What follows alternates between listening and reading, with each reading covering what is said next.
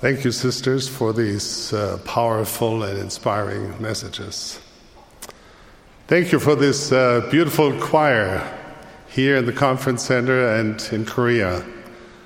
Isn't it great when different generations of women join their voices to bless us? My beloved sisters, my dear friends and blessed disciples of Jesus Christ, I'm honored to have this opportunity to be with you as we open another General Conference of the Church of Jesus Christ of Latter-day Saints. In the coming week, the First Presidency and the 12 Apostles will meet with all the general authorities and general auxiliary leaders, and the remaining sessions of our worldwide General Conference will follow on the coming Saturday and Sunday. I'm most grateful to President Thomas S. Monson, the prophet of God for our days, for asking me to represent the First Presidency as I speak to the sisters of the Church. As I contemplated what I might say, my thoughts went back to the women who have shaped my life and helped me through the challenges of mortality. I'm grateful for my grandmother who decades ago decided to take her family to a Mormon sacrament meeting. I'm grateful for Sister Ewig, an elderly single German lady whose name translates into English as Sister Eternal. She was the one who extended this courageous and wonderful invitation to my grandmother. I'm so very grateful for my mother, who led 4 children through the turmoil of World War II.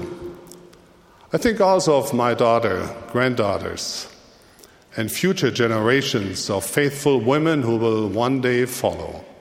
And of course, I'm eternally grateful to my wife, Harriet, who enchanted me as a teen, bore the heaviest burdens of our young family as a mother, stands with me as a wife, and loves and cherishes our children, grandchildren, and great-grandchildren. She has been the strength in our home during both good times and bad. She brings sunshine into the lives of all who know her. Finally, I'm very grateful to all of you, the millions of faithful sisters worldwide of any age who do so much to build the kingdom of God. I'm grateful to you for the countless ways you inspire, nurture, and bless those around you. I'm pleased to be among so many daughters of God. When we sing the song, I'm a Child of God, the lyrics penetrate our hearts. Pondering this truth, that we are children of heavenly parents, fills us with a sense of origin, purpose, and destiny. It is good to remember that you are always a child of God. This knowledge will carry you through the most difficult times in your life and will inspire you to accomplish remarkable things. However, it is also important to remember that being a daughter of eternal parents is not a distinction you earned or you will ever lose. You will always and forever remain a daughter of God. Your Heavenly Father has high aspirations for you, but your divine origin alone does not guarantee you a divine inheritance. God sent you here to prepare for a future greater than anything you can imagine. The promised blessings of God to the faithful are glorious and inspiring. Among them are thrones, kingdoms, principalities, and powers, dominions, all heights and depths. And it takes more than a spiritual birth certificate or a Child of God membership card to qualify for these incomprehensible blessings. But how do we attain them? The Savior has answered this question in our time. He said, Except ye abide my law, ye cannot attain to this glory. For strait is the gate, and narrow the way that leadeth unto exaltation. Receive ye therefore my law. For this reason we speak of walking the path of discipleship. We speak of obedience to God's commandments.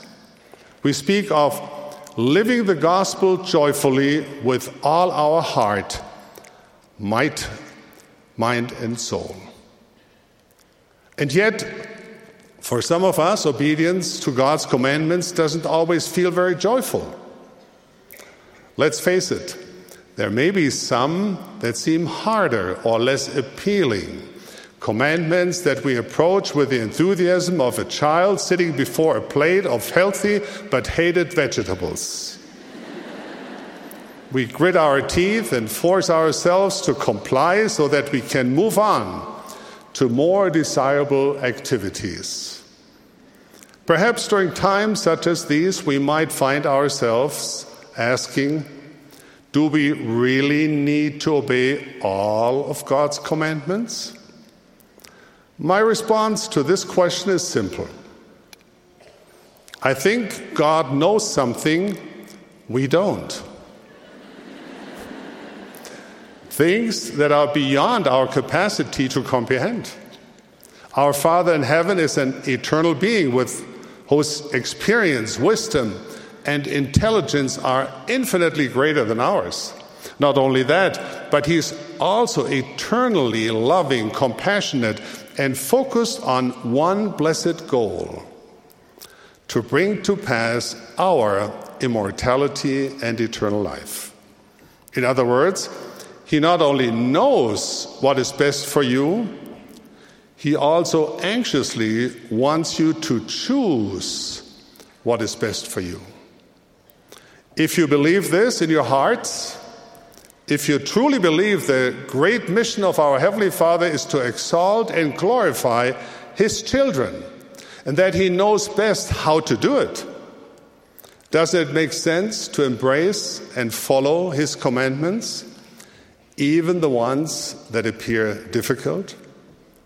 Should we not cherish the light posts He has given that guide us through the darkness and the trials of mortality?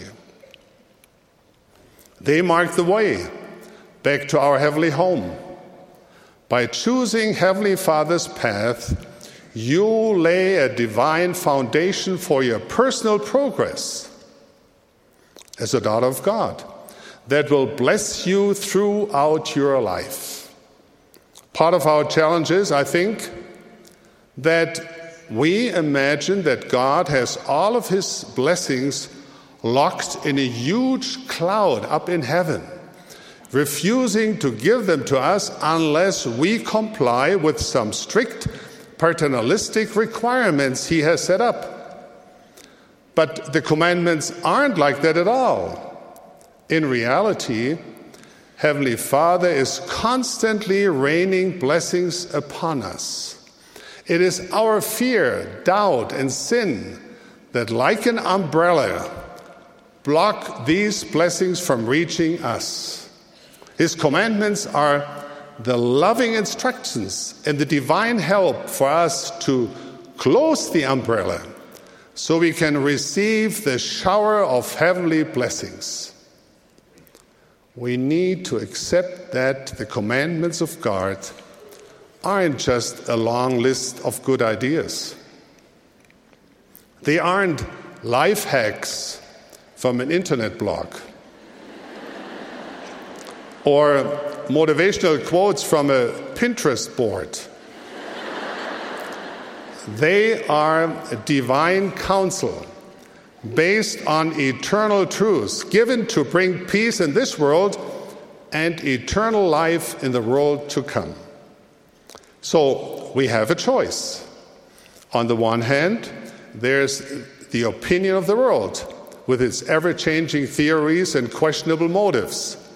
On the other hand, there's God's word to His children, His eternal wisdom, His certain promises, and His loving instructions for returning to his presence in glory, love, and majesty. The choice is yours. The creator of the seas, sands, and endless stars is reaching out to you this very day. He is offering the grand recipe for happiness, peace, and eternal life. To qualify for these glorious blessings, you must humble yourself, exercise faith, take upon you the name of Christ, seek him in word and deed, and resolutely stand as a witnesses of God at all times and in all things and in all places. Once you understand the true nature of God and his commandments, you will also better understand yourselves and the divine purpose of your existence. With this, your motivation for following the commandments changes, and it becomes your heart's desire to live the gospel joyfully. For example, those who see attendance at church meetings as a personal way to increase their love of God, find peace, uplift others, seek the Spirit, and renew their commitment to follow Jesus Christ, will find a far richer experience than those who simply put in their time sitting in a pew. Sisters, it is very important that we attend our Sunday meetings, but I'm fairly certain our Heavenly Father is even more concerned about our faith and repentance than about attendance statistics. Here's another example. A single mother of 2 small children recently came down with chickenpox. Of course, it wasn't long before her children got sick as well. The task of caring for herself and her little ones alone was almost too much for the young mother. And as a result, the normally spotless house became cluttered and messy. Dirty dishes piled up in the sink, and laundry piled up everywhere else. While she was struggling with crying children and wanting to cry herself, a knock came at the door. It was her visiting teachers. They could see the young mother's distress. They could see her house, her kitchen. They could hear the cries of the children. Now, if these sisters had been concerned only with completing their assigned monthly visits, they might have handed the mother a plate of cookies, mentioned that they had missed her at Relief Society last week, and said something like, "Let us know if there's anything we can do." Then they would have cheerfully been on their way, thankful that they had 100% for another month. Fortunately, these sisters were true disciples of Christ. They noticed their sisters' needs and put their many talents and their experience to work. They cleared up the chaos, brought light and clarity into the home, and called a friend to bring over some much-needed groceries. When they at last finished their work and said their goodbyes, they left that young mother in tears of gratitude and love. From that moment on, the young mother's opinion of visiting teaching changed. "I know," she said, "that I'm not just a check mark on someone else's to-do list." Yes, visiting teachers need to be faithful in making their monthly visit, all without missing the most important why behind this commandment to love God and fellow men. When we treat God's commandments and our part in building his kingdom like something to check off on a to-do list, we miss the heart of discipleship. We miss the growth that comes from joyfully living the commandments of our Father in heaven. Walking in the path of discipleship does not need to be a bitter experience. It is sweet above all that is sweet. It is not a burden that weighs us down. Discipleship lifts our spirits and lightens our hearts. It inspires us with faith, hope, and charity. It fills our spirits with light in times of darkness and serenity during times of sorrow. It gives us divine power and lasting joy. My dear sisters in the gospel, whether you're 8 or 108, there's one thing that I hope you truly understand and know. You are loved. You are dear to your heavenly parents. The infinite and eternal creator of light and life knows you. He is mindful of you. Yes, God loves you this very day and always. He's not waiting to love you until you have overcome your weaknesses and bad habits. He loves you today with a full understanding of your struggles. He is aware that you reach up to him in heartfelt and hopeful prayer. He knows of the times you have held onto the fading light and believed, even in the midst of growing darkness. He knows of your sufferings. He knows of your remorse for the times you have fallen short or failed, and still he loves you. And God knows of your successes, though they may seem small to you. He acknowledges and cherishes each one of them. He loves you for extending yourself to others. He loves you for reaching out and helping others bear their heavy burdens, even when you are struggling with your own. He knows everything about you. He sees you clearly.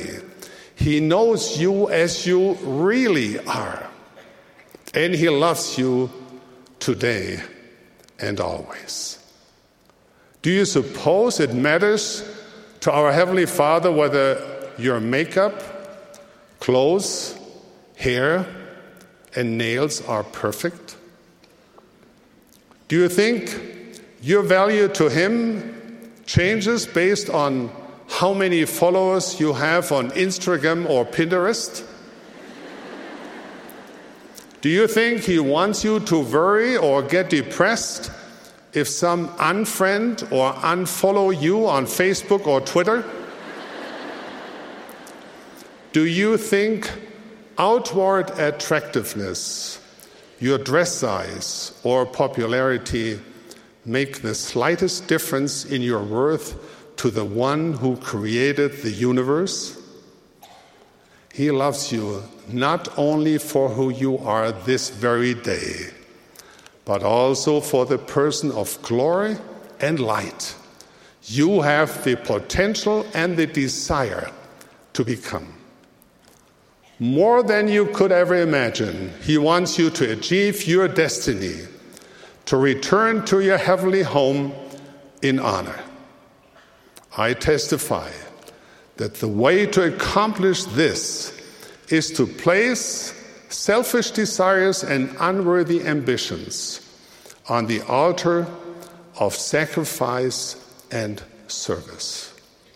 Sisters, trust in the saving power of Jesus Christ. Keep his laws and commandments. In other words, live the gospel joyful.